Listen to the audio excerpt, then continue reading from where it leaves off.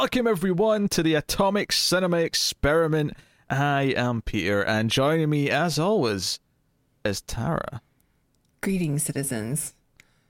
Am I supposed to be here for this? Maybe I should have been off screen. Hey, we can record that. We can record the plate at the end, and but it's weird now you've actually mentioned that it's an idea, so I don't know if it'll play very well. We always have some sort of invisible pun. That's true. Visual pun. Yes. But it's usually Invisible Man, so for once you get to be the That's subject. Right. You get to be the Invisible 1940, one. It's about time.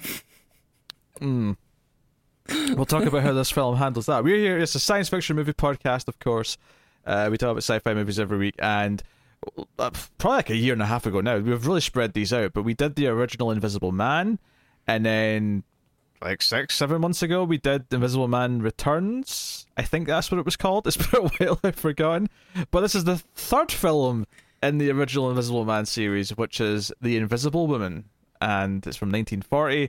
So we're going to talk about this, and we'll get into it. So here we are. It is a film that is completely disconnected. There is not a mention nor any continuity with the previous two films. Whereas because the second film, if I remember right, did have a little, I think. Mm-hmm. Yeah, I think so.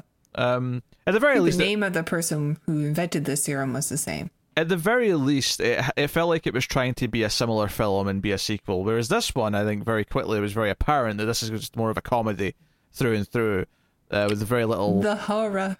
The horror.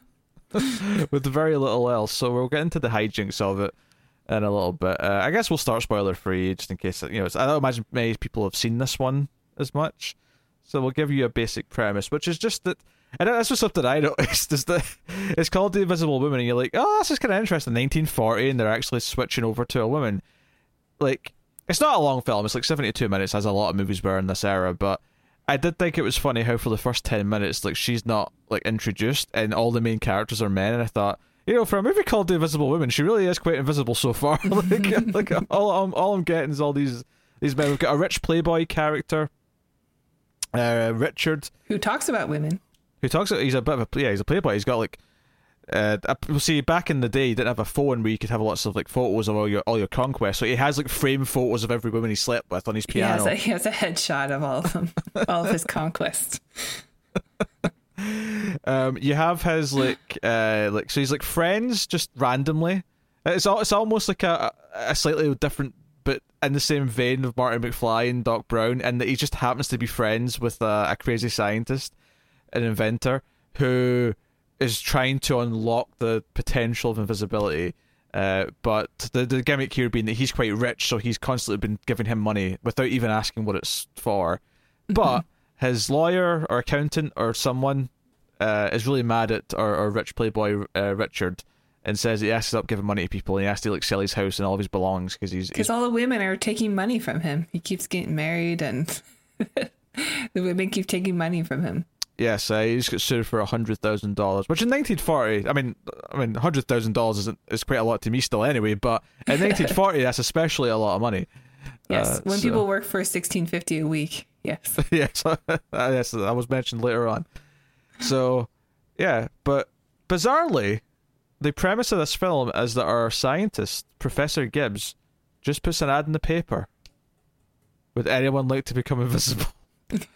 And our heroine just really wants to try it and shows up to become invisible. There's a little bit of context in that she doesn't like her boss, but ultimately it's like, well, you don't really know if it's going to work, so your entire motivation is that you can get up to some mischief with your boss because he's a dick. That's the entire thing. And then as the movie goes on, we also introduce some villains where like a Mexican mobster wants to get back over the border, so he wants the invisibility technology so that he can sneak over the border. Like, I'm not gonna lie, if I have like one initial thought about the film to sort of say before we even get to like, did we like it or not, like, I'm not sure about this whole Mexican mob boss dude. He's not Mexican. I think he's German. But he's hiding in Mexico. Okay, Okay. See, I'll be honest. I thought this was someone who wasn't Mexican trying to do a bad accent. I feel a little bit better that the accent's actually something else. Okay. Yeah, I don't think he was ever meant to be Mexican. I think he's hiding out in Mexico, much like fair enough. Like, aren't there like famous Nazi officers that were like hiding in Argentina after World War II? I mean, this isn't after World War II, but yeah. No, this is beforehand. Well, no, that's just during. After a war. Oh yeah, sorry. Tara's history is a bit shaky. Yes, 1940 was a year after World War II started. Although it was before the US became involved in it. Yeah. So, yes. I think Canada was involved at that time, though. I mean, if anything, a German who's hiding in a different country during this time, they probably are very... I mean, I don't know if they're necessarily anti-Nazi, but at the very least, they want nothing to do with it. They're like, no, nothing for me. I'll be over here doing something else. That's true. My family, because my family's Austrian and German, they immigrated to Canada before the war happened because they didn't like where the country was going. Hey, history proved them right. Yeah. I mean, things got pretty rough there for a while, so clearly your ancestors. I mean, it feels a bit weird saying ancestors when it's only about 100 years ago, but that's true.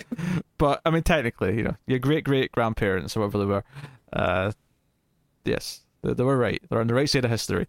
But yeah, so that's a very goofy element to it. But and that's basically it. There's the plot of the scientist trying to prove that he can really do it to the rich guy. The other main character is the Richard's butler, who's got a big comic relief character in the film as well.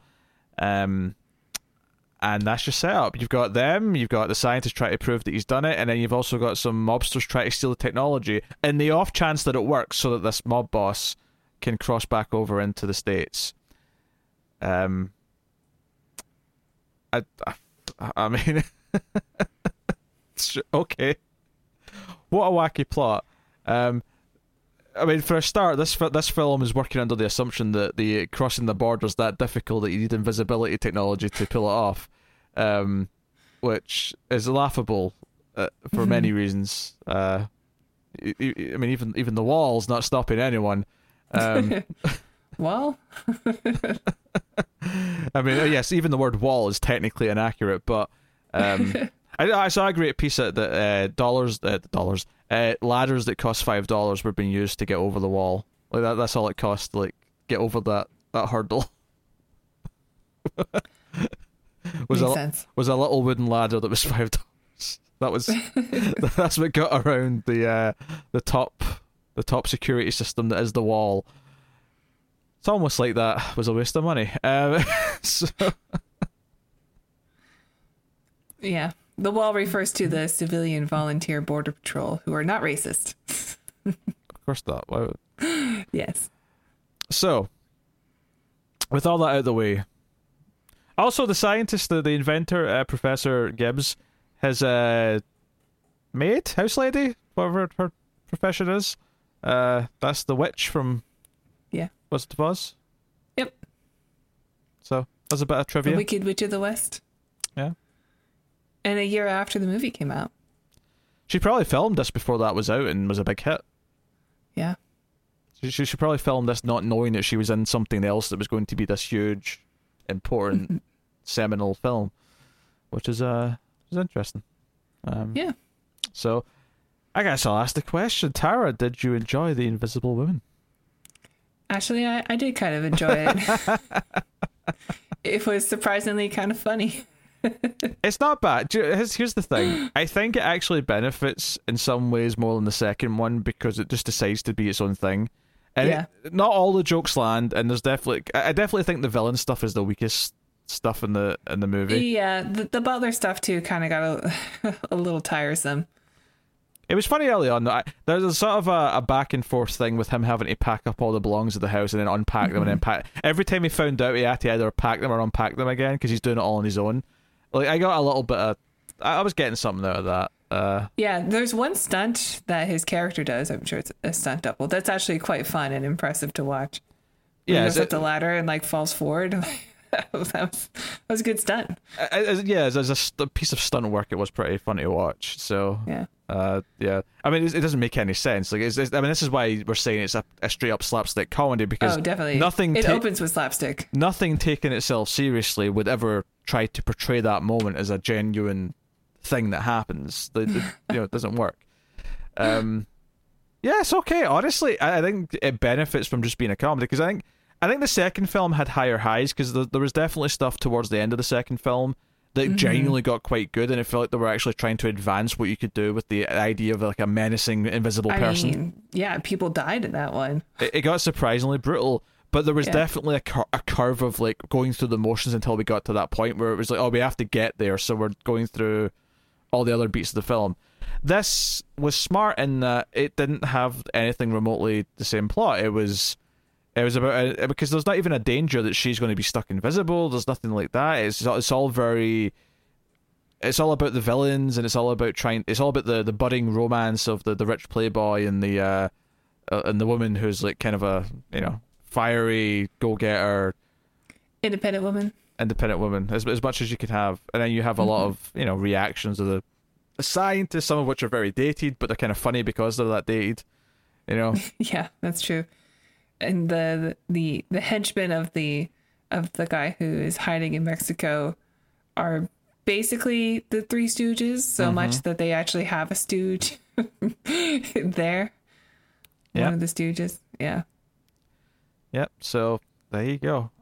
Honestly, I think I'll just say spoilers from this point on. 'Cause I don't know what else to say without getting in. I mean, there's not a lot to it really. Once you get into, I mean, I suppose we could talk about the effects and stuff like that, which I think for the most part, I mean, you can. I mean, yes, if you're watching it in high definition, which most people probably are now, you can see the outline.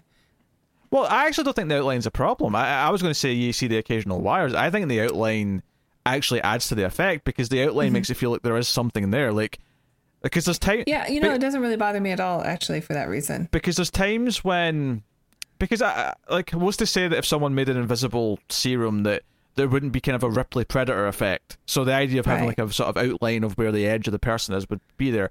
Because there's a couple of shots in the movie where, there's like an object floating or something, right? And I thought that, they'll just have a bit of string and they'll just be moving it. But then you could see the outline. I'm like, well, why have they even got the person there? Like, why do it this way?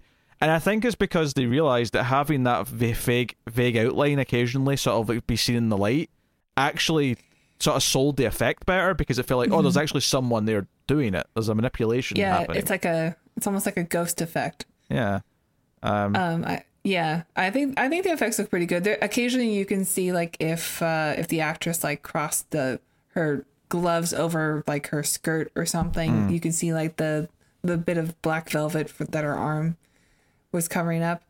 That happened a few times in the movie, but for the most part, like the effects are pretty good. The same, which has been consistent with the other films. Yeah, definitely very good for the time period. I think. And I don't know if that was the sentiment at the time. Like, I wonder if at the time it was like, the effects weren't as good as the first one. They're kind of phoning it in now. And maybe it's just because we have such low expectations because it's 1940. So we were looking at it through this lens of, obviously effects got much better later. So we're kind of like giving it a lot of leeway. But I certainly had that for the first movie, which was like 1933. Yes. It was surprising like how good the effects were for that, because they really had to get creative.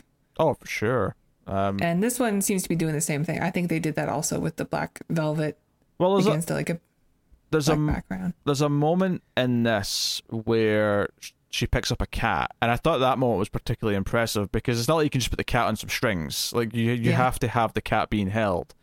Right, yeah. And it looked kind of good. You could see like the finger indents and stuff like on the fur and all the rest of it. Yeah, and some of the effects of like the furniture being sat on look good too.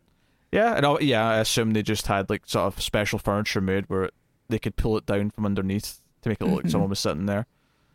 Yeah, but it requires work. Like, there's a budget in this. Yeah, and credit where credit's due. They do actually address like the idea that when she's invisible, she is actually naked. There are a few jokes made about that, and how, like, at one point someone goes to like help her up, and then they realize, I can't just put my hands down because you're naked. Like, I may touch something by accident that I shouldn't be touching. So, there's a little bit of that, which is fine. And dare I say, even one scene that I think is meant to be sexy, and like, there's a scene of her putting like her stockings on when she's invisible, and like we get the slow, like, the stocking get up the leg, and it's like, you know what? I think they got. This is the sort of thing they probably wouldn't have done this way if they actually showed her, but because she's invisible, they get away with it because it's like an effect that it's just the legs and nothing else. Because obviously they can only be so risky in a movie from this time period. Of course. Because the Hays Code was that a thing. It's interesting that she gets sexier as she puts more clothes on. That's actually kind of a nice little almost joke in and of itself. Yeah. Like, because she has no shape with no clothes on, that her putting on clothes is like, oh, there's a figure for me here. I can kind of see now like where things are. Yeah. Yeah. That's kind of funny as a concept. Oh, sure. I mean, the whole idea that like our playboy guy who his weakness is beautiful women is falling for a woman that he can't see, and is sort of a play on that as well anyway. Yeah. And that shows though that he's actually attracted to who she is and not just how she looks. Even though he does spend a lot of time theorizing, talking about. It's like maybe it doesn't matter though. Maybe if she stayed invisible, he'd make it work. Who knows? It'd be like her. Just falling in love with a voice and a personality. I don't know. It's not exactly like her. There's still a physical person to touch. Yeah, there's still some touch, but. Well, I mean, maybe hard to find her at first, but once contact's made, I'm sure you'll find all the correct ports, as it were. Okay.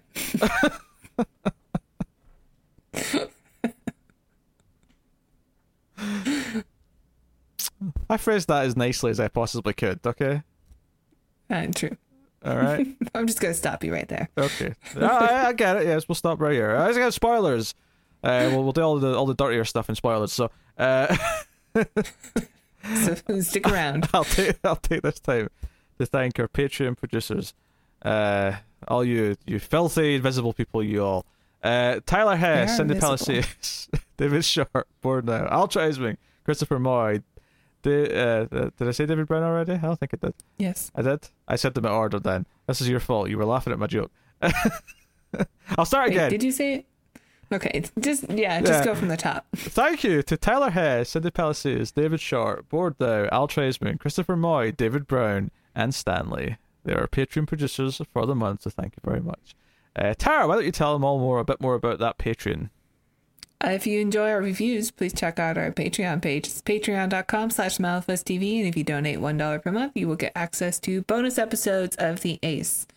And if you donate $5 per month, you will get access to these reviews one day early. And if you like our other shows, you can watch them a week early. And you get to vote. We do votes every month. Mm-hmm. And sometimes we review those votes. No, we do. We always do. Review those votes sounds like we check the count. We're like, no. The vote winners. Yes. Yes, that is true. Yes, but just last week we did a vote winner, and I think either next week or the week after we're doing the next vote winner, because we were a little bit late with that last one. So go check out Patreon. And also, of course, you can support us simply by hitting the like button or subscribe, ding the bell if you want the notifications and all that. And leave a comment. Yes. Rate us on the podcast app that you use. 5 stars. Only 5 stars, please. Yeah, nice little review. Something about how one of us is so sexy, and then Tara's here too as well. I am the invisible woman. Look, it's a simple subversion joke, okay?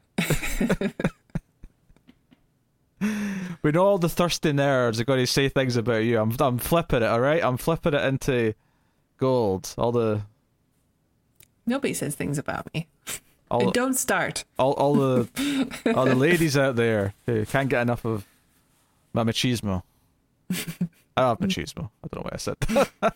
Machismo, the last thing I have. I don't know if you're looking for anything from me here, but no. No, I don't have machismo, or no, I'm not commenting on the machismo. I mean, you're not Ricardo Montalban.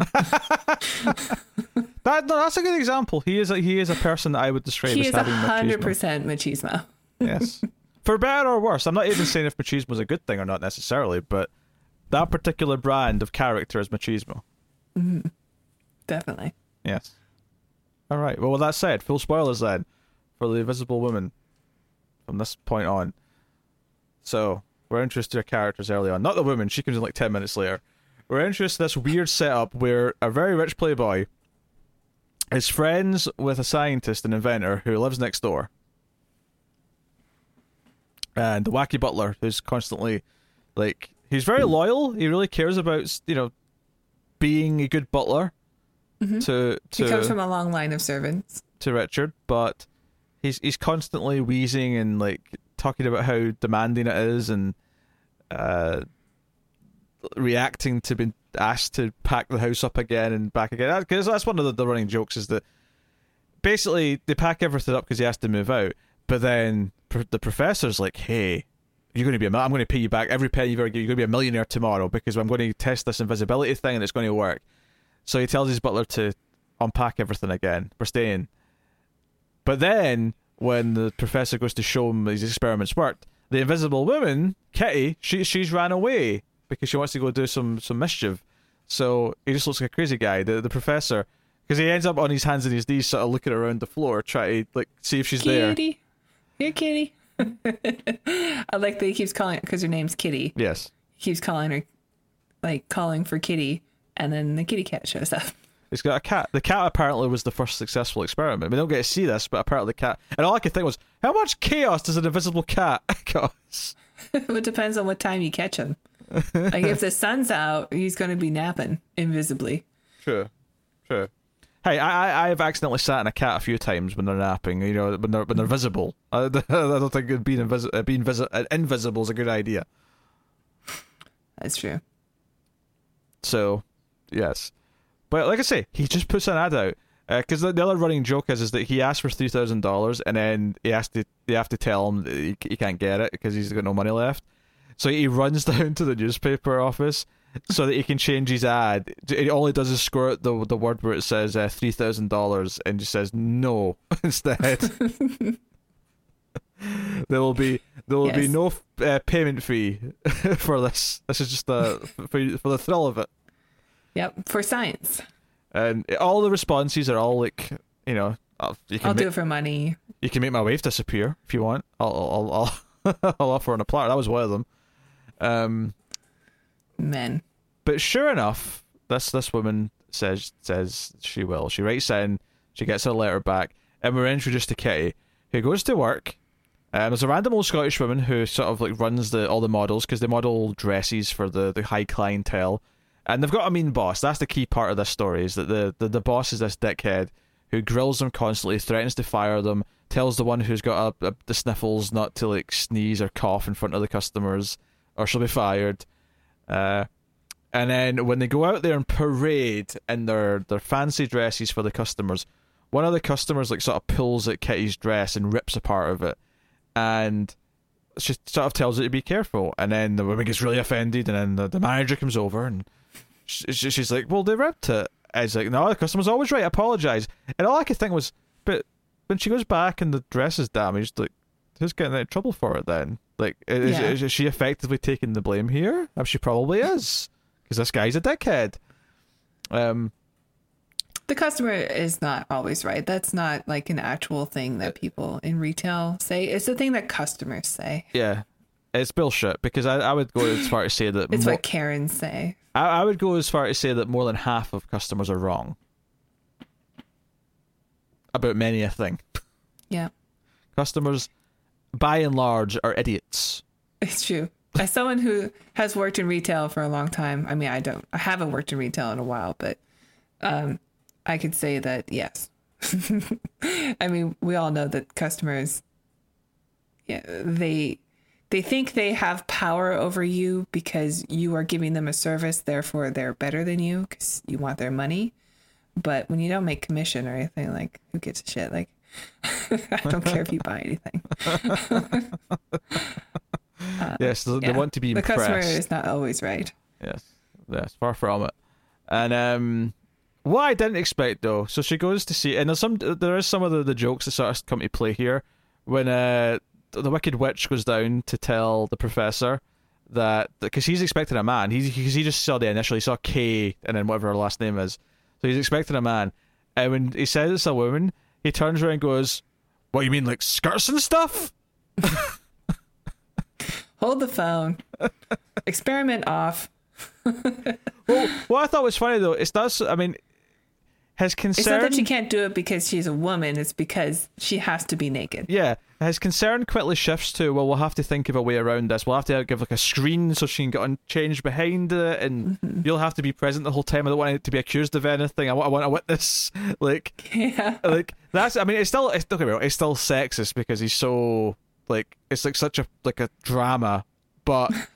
And he doesn't want he wants a witness there. Like, there's definitely sexist elements there, but it's like it's not just that he's being a pig as much as I thought it was. It's not like she can't do it because the woman's brain is too small in order to handle the science experiment. It's just that it's the nudity part of it. Yes, he's uncomfortable. Which is, well, he doesn't have a lot of experience with women. He admits that later on. I can't imagine why. He's a nerd. He's a crazy science nerd. On top of that, he's got giant beakers and test tubes. He's consumed by his work. Yeah. Yes. His love is his devices and his experiments and whatnot. Plus, the only woman he really knows is the Wicked Witch of the West. Yeah, that would turn most men off, I think. Mm-hmm. Yeah. She's a great actress, though. I really like her. Now I've said that, there's at least one asshole who like watched The Wizard of Oz and like got a fetish and is like, oh, I'm into this. He's into green. I'm into this.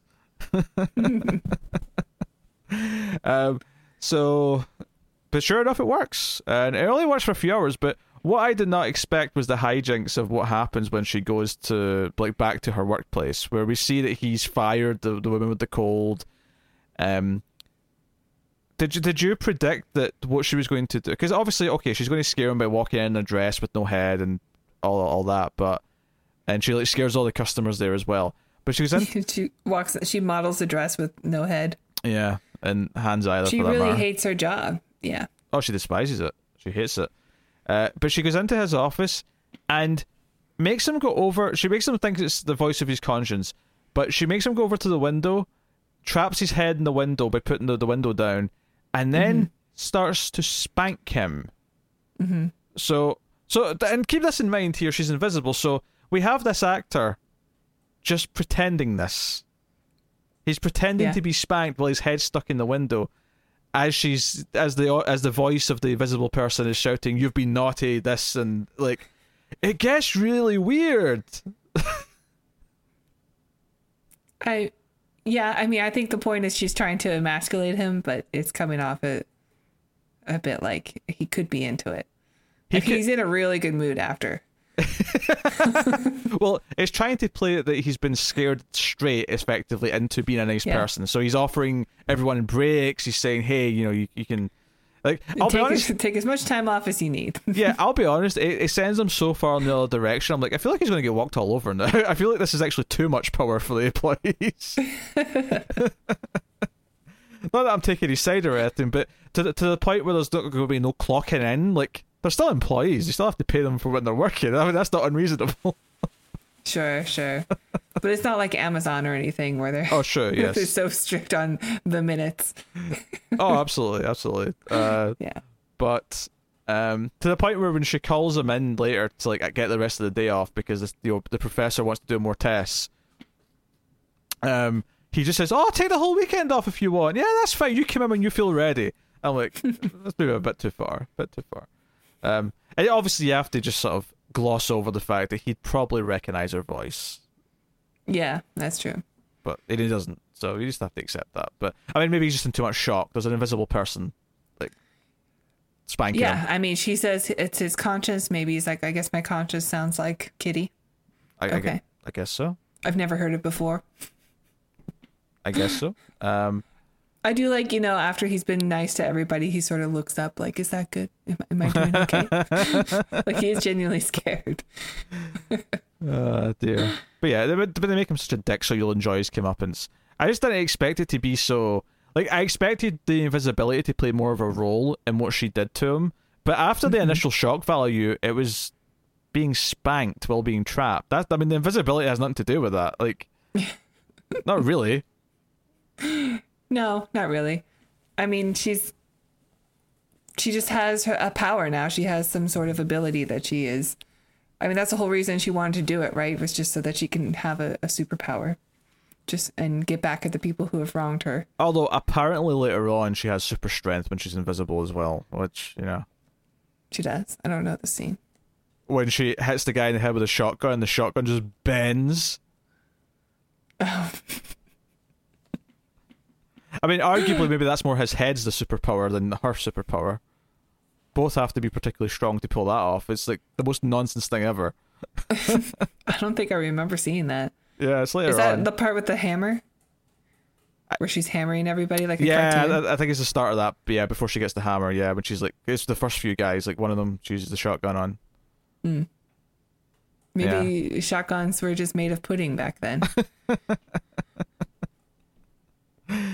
Oh dear. So yeah, so she comes back, and while she's been gone, like, he's tried to show Richard that he's got an invisible person, and they can't find her. So it's I'm trying not to be distracted by this massive yawn. I'm trying my best. I covered it up fully.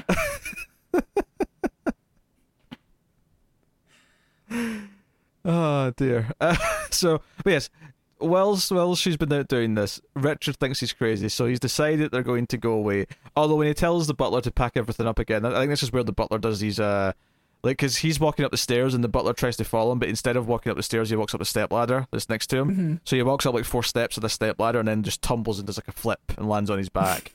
It's a crazy stunt. It's good. It's a fun little beat. But he's like, no, we're going to the lodge. We're going to go fishing, even though the weather's terrible. So they go up there, but she agrees to take the rest of the day off so that she can go invisible again, because she does come back at this point. And the effect of her coming back is actually kind of alright. Like, she sort of fades back in, and then later on when she intentionally makes herself visible again, and she sort of like fades again. Because it sets up this thing that after the second time he makes her invisible, because she drinks alcohol, it turns out alcohol now from this point forth will make her invisible, so she can't drink alcohol anymore. Yeah, there's some sort of unexpected chemical reaction to the alcohol. Which is a weird gimmick, but it's all just so that she can intentionally make herself invisible at the end when she's to save everyone. Mm-hmm. So, whatever, it's a mechanic. But there's and it explains like why everybody who goes invisible goes crazy. It's because they're drunk. No, that's not a part of this. That's all gone. That's all been retconned. This is a new continuity. She doesn't go crazy at all being invisible. I bet the Invisible Maniac's drunk. That's not even part of this series. What are you talking about? Of course it is. We'll have to review it one day.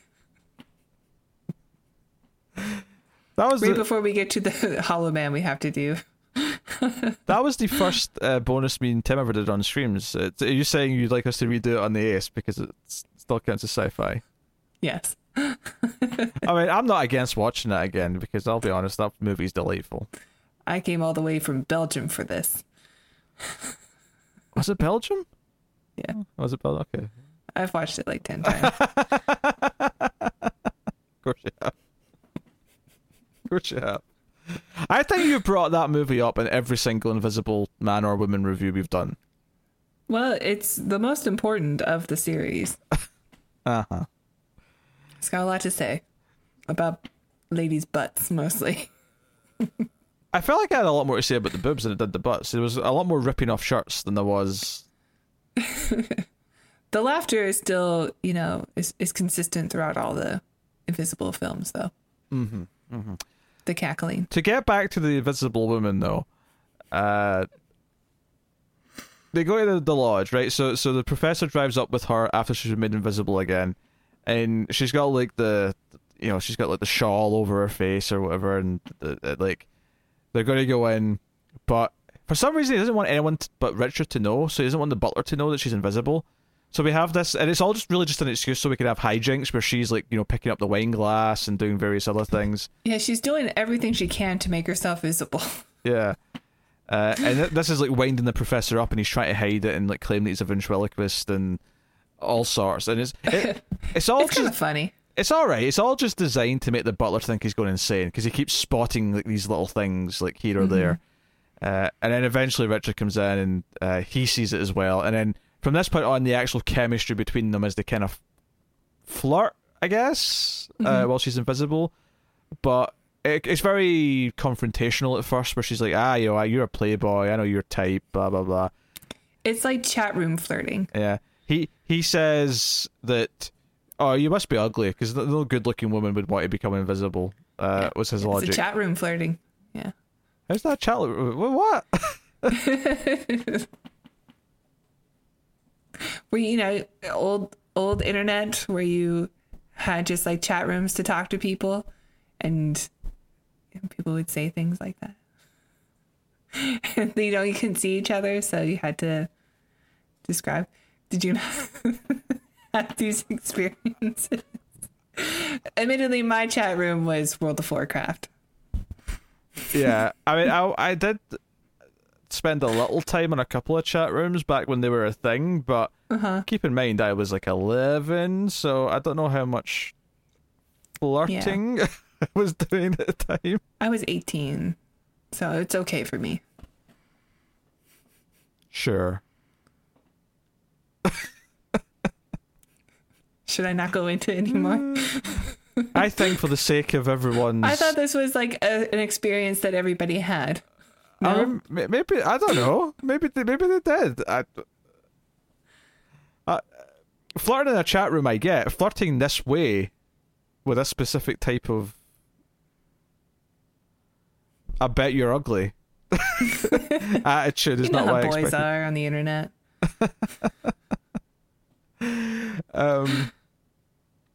It's like you don't want me to get through this movie. You keep pivoting me off into weird tangents. I figured this would be a really short review. I mean, it's probably still will be compared to normal, but you're doing your best. You're doing your best. So, yeah, the flirtations kind of start, but clearly he's interested. And there's a couple of key moments though, because when the first time that he mentions that the invisible person is a woman, he goes, "A woman?" And he has this moment, and then later on, when they're at the lodge and the professor's getting mad at her, he says, "Listen, young lady, you'll do this." A young woman. Yeah, he goes like, "Young." Young. He gets very... He likes him young. He gets more intrigued the more he hears about her. And then it becomes this weird thing where when they figure out how to like fix the invisibility, because she's meant to be like normal again in the morning, but she's not. And the reason for that is because she was drinking alcohol and it's made it permanent. But the professor basically knows how to... He just has to like counteract the alcohol. That's basically all it is. But, yeah, he's got to make her some Clamato hangover medication. But they have to get back to the lab to do that, right? So, but some of the other stuff, because one of the running things throughout the night is that she's naked, so she wants the fireplace on, even though it's like summer. Oh, the weather outside doesn't really imply that, to be honest. Like they're commenting on how it's pissing or rain, but whatever. Rains. It rains when it's in the summer. But during this time... human cultures, anyway. Yeah. Cultures. Human areas, climates. True. But they're near the Mexico border, are they not? Yeah, but that could be like in Texas. Sure. It doesn't strike me as Texas, but... It could be. I mean, it's likely the desert. Yeah. I mean... All right, fine. It's probably California. Yeah, I was getting California vibes, but...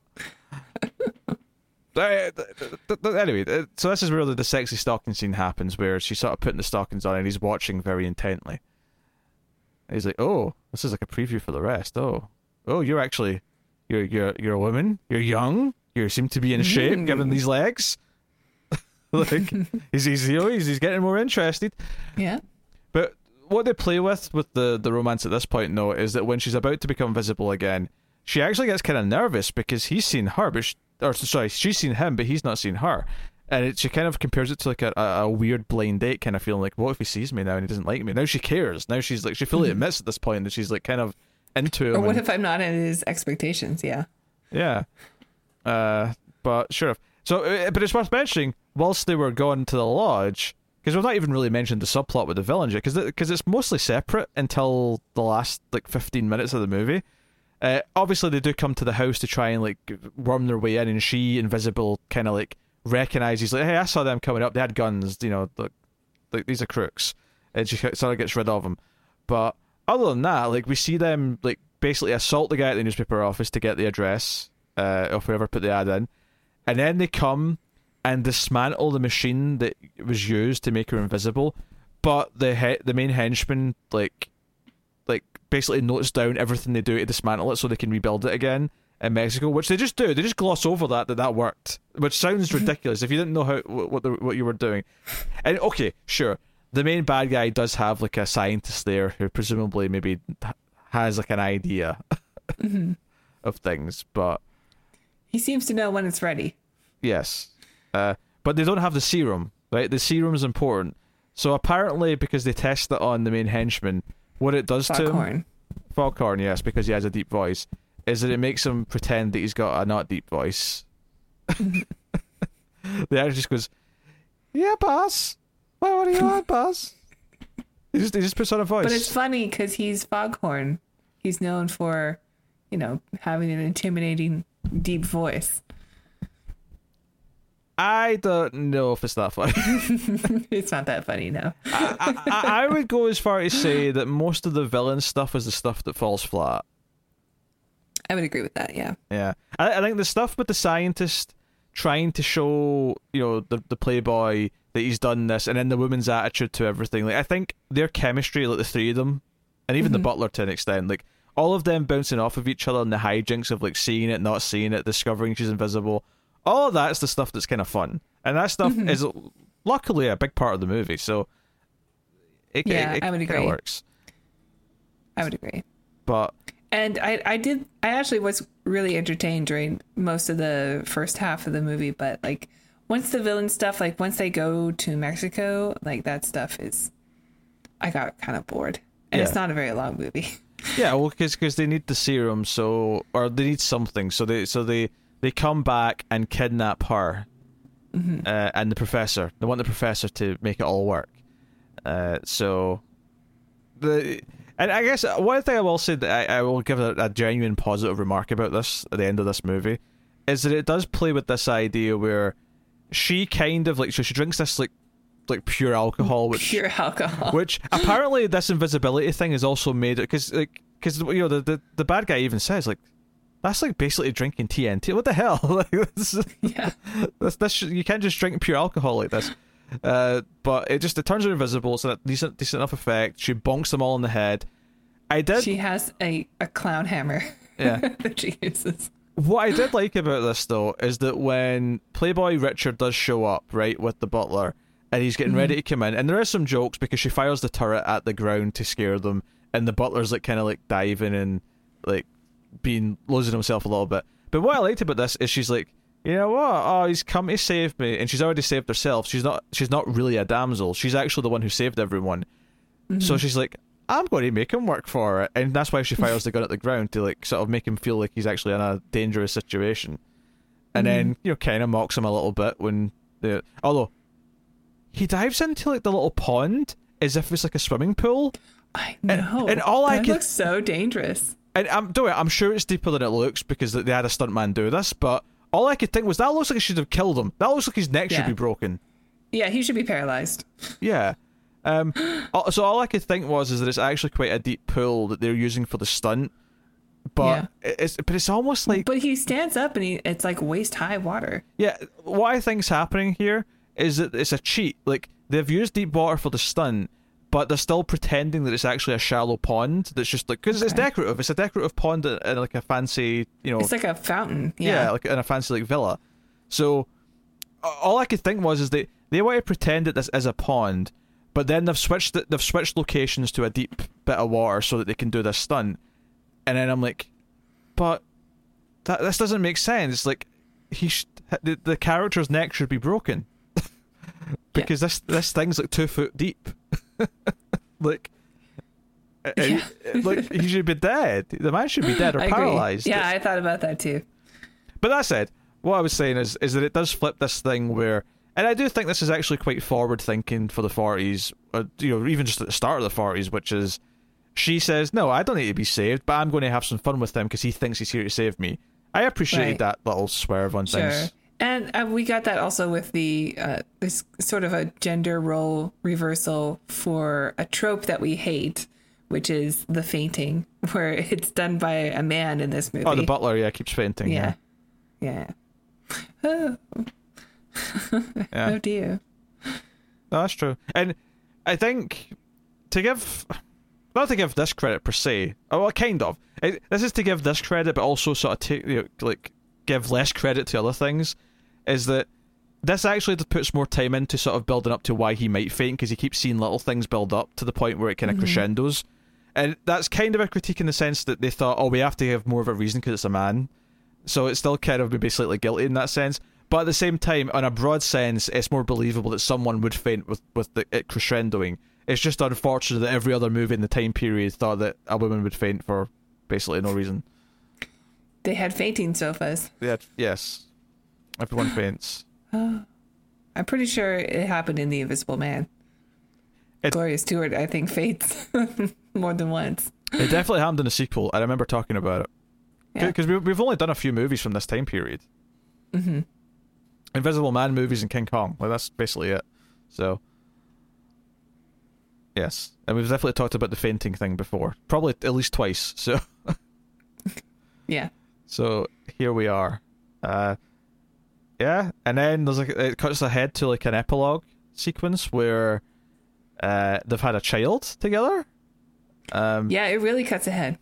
Yeah, they've got a newborn. Oh, actually, I should mention that he does kiss her when she's invisible. So there's a scene of the actor. It looks so funny. He's pretending to kiss someone as if he's holding her in his arms in the pool, and it does look a little silly. But yeah, there are other times though where it works better. Like when they pick her up. So when they go to pick her up, and they go, oh shit, she's naked. We might touch something. So they put a blanket or whatever over her. And then they pick her up that way. And I think it's the butler who's just holding the feet, but they're kind of sticking out of the blanket. So he's clearly just pretending. Yeah. It looks good though. I like that scene. Yeah, that was good. All that stuff was the fun stuff. But anyway, so the joke, which you can see coming a mile off at the end, is that the baby's going to end up going invisible. I didn't expect the trigger for it though, which is the rubbing alcohol. Yeah. That, given what they set up, given the rules they set up, that if she gets any alcohol, she'll go invisible. It was a neat little payoff. Right. Apparently, if you have a child, you can apply it. I can't think of the word, but you can apply it to skin, and that also works. Yes. You don't have to ingest it. Yes. Which is good for a baby. You can absorb it instead. Yeah. Well, yeah. I mean, obviously, they're going to have the baby drinking booze. That'd be a weird ending. Right. Weird, complicated. Topically, you can apply it topically. That's the word you're looking for. I was searching for it. Yeah. So the end of the movie is just the professor almost looks dead in the camera and goes, "Hereditary." And that comes up in the end. It's such a weird final moment to end on, but yeah, there it is. It's funny, we've done so many big movies that have been had so many themes and science fiction deep, that this is just such a light-hearted comedy that does it does a couple of things to subvert the tropes of her rescuing herself and then sort of pretending she needs rescue just to make him feel like a hero, to make him look like an idiot, sort of challenge his machismo, as it were, to bring that word back into it. But it's a fairly straightforward light-hearted comedy with some goofy villains, when she beats the main bad guy, because the clown mallets for all the guys outside, the people inside, she bends the shotgun over one of them, she chloroforms another dude with a bowl on his head, and then the main bad guy, she makes back into one of the parts of the machine, which then electrocutes him. And we get the really cheesy electric effects. And he goes into the invisible machine where he loses his voice also. That's true. And then and this is right after he punches the main henchman who came to get the others, because he's like sort of betrayed him now because his voice is now stupid. The main bad guy punches him, and these are the worst looking punches I've ever seen in a movie. Like, they look really bad. There's like no contact. I mean, there's never contact really, but it looks particularly rough as far as like, fake movie punches go. But he punches him in the neck, and that cures his voice. He has his deep voice back after that. So, there you go. I think that's everything. I think that's it. No, I mean, it's not just that it's like because I've talked for over an hour about a 40-minute episode of TV. It's not the runtime that makes this a shorter conversation. It's just a lighthearted comedy. Yeah, ultimately. There's no deep themes going through here. The only themes that we really talk about are the ones that the movie wasn't planning to do, like subversion of gender roles and applying that to modern day films, stuff like that. Yeah. Well, and the ending's a little intentional. Would you not give it a little credit? Right. Yeah, maybe a little. Yeah, I think it is a little bit. I think to its credit, it's fairly amusing. It's not a great movie. I don't think either of us would say that. It was pretty fun though. But it's very watchable. I think it benefits from not just trying to be the first movie again. And in some ways, I think it's easier to get through than the second movie because it just immediately feels different, so it can just have fun being a comedy. But the second film, I do think, has higher highs because it actually gets really interesting and brutal towards the end. It does, yeah. So I'd probably say that coal mining area. Yeah, I think I'd probably say I still like the second one more because I really appreciate what that did towards the end with the more violent and darker stuff that the Invisible Man does. But this one was still pretty fun. Yeah, I enjoyed watching it. Yeah, I'm not going to rate it super highly, but so speaking of, what are you going to rate in The Invisible Woman out of 10? I think it's worth watching. I was really expecting a turd of a film, and I think maybe because my expectations were so low, I really enjoyed it. And I like our lead character a lot. I think she looks a lot like Shelley. No, not Shelley Long. Is it Shelley Long who's in Cheers? Yeah, Cheers. Yeah. I think she looks a lot like her. And she was fun. So I'm going to give it a 6.5.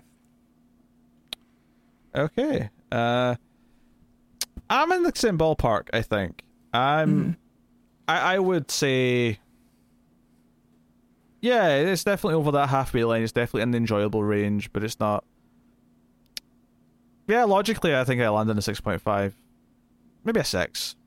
6.5. 6. Well, let's go 6. Let's give it a straight 6. I think it's perfectly enjoyable and watchable, but does have faults, and isn't a must-see by any means, but it is what it is. So, there you go. So that wraps up the third film in the original Invisible Man series. The fourth one, which we'll get to in about, 6-7 months, given the rate we get through these. It's fine to have this one be a bit slower. These inherently aren't as interesting, I think, to the audience as some of the other franchises we worked through, so this one can be a bit slower. But the fourth... Not like Battle for the Planet of the Apes. But the fourth one in the franchise, coming up next time we get back to the series, is Invisible Agent. So it sounds like, again, it's doing something different. So yeah, we'll see how that goes. But it is worth mentioning that the person who did the special effects for 2 also did them for this one, although with a second person, but it's still them. And then that's it. So it's the person who did it from this one and the last one, John P. Fulton. He's back for the next 2. So the same person is doing the effects since the second one all the way through to the fourth one. Hey, if it ain't broke. Oh, it's the fifth one even. Sorry, second all the way through the fifth. So. Damn, how many of these are there? 5 or 6 if you count Abbott and Costello meet the Invisible Man. Oh, absolutely. We gotta watch that one. Sure. Yes. Hey, eventually we're gonna run out of sci-fi movies. We gotta load up. All right. Take what we can get. Yes, I'm looking forward to doing Invisible Maniac again. Then I Costello meet the Invisible Man. But are we gonna follow up with Hollow Man, or does that not count? No, we should do it. We should do the Chevy Chase one as well. I've seen that one. I've never seen it, but the other ones that came in between and then do Hollow Man. Oh yeah, we should do the whole. And I guess eventually we'll even do the 2020 one, which, as much as that was definitely a horror movie, and me and Tim did review that on streams, it's still sci-fi. Absolutely. So, I want to watch that one. I love that film. Yeah, it was great. It was such a.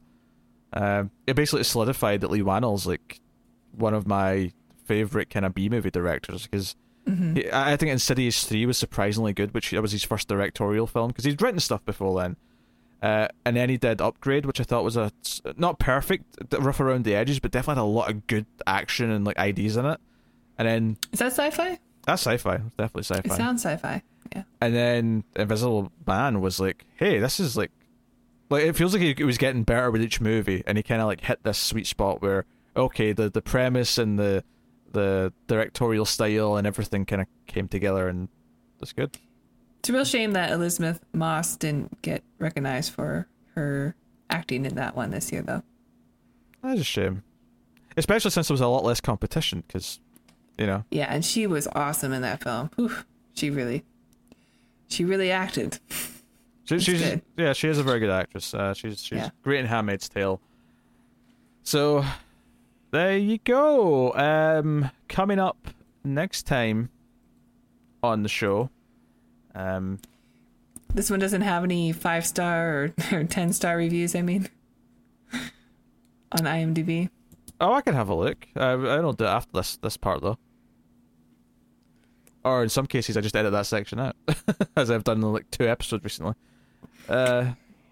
So, and see. Nothing happened. Yeah, there's a big giant yawn. Big giant yawn. Yeah, so coming up next time, we got the vote winner that came up. This is the what did we just have? April. The April vote winner was a 2000s vote, and the winner was Cloverfield. So we'll be looking at the first Cloverfield film next time. Cool. Tara's going to pose for the thumbnail. So 3, 2, 1, pose. Okay, there you go. Wonderful. I'm probably just going to make you invisible, make it an outline anyway, but yes, just as long as we can. That is the right thing to do. We get a sense of the shape. Ooh, I'll be the shape of your head. So, if you made this far out of the review, put the phrase skirts and stuff into the comments. And the question mark's important. Question mark's It'd be important. better than the if more women were invisible, life would be much less complicated line. Yeah, I don't think that man knows not what he says. That would not make things less complicated at all. It'd be a much more miserable looking place, I'll say that much. So yes, ladies, you can have that one for free. So yes, that was pretty much it. There you go. That's the show. That's it. That's Thanks for joining us. That's the thing. Yes, an hour-long discussion. I know it's weird on this show, but hey, occasionally it'll happen if the movie's not complex enough. So, thank you for joining us. Tara, would you like to promote anything else? If you enjoy epic long-form storytelling of science fiction, please check out our Babylon 5 reviews. They're now the show is available on HBO now, HBO Max. So you can catch up and watch the show with us. We're working through it for the first time, and it's been fun. Yep, go check that out.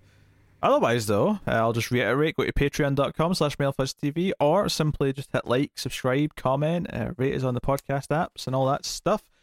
Get us on Twitter at @mail_fuzz for channel updates. But otherwise, that is us. So thank you once again for watching or listening. We always appreciate it. Keep watching science fiction and computer ad salsa.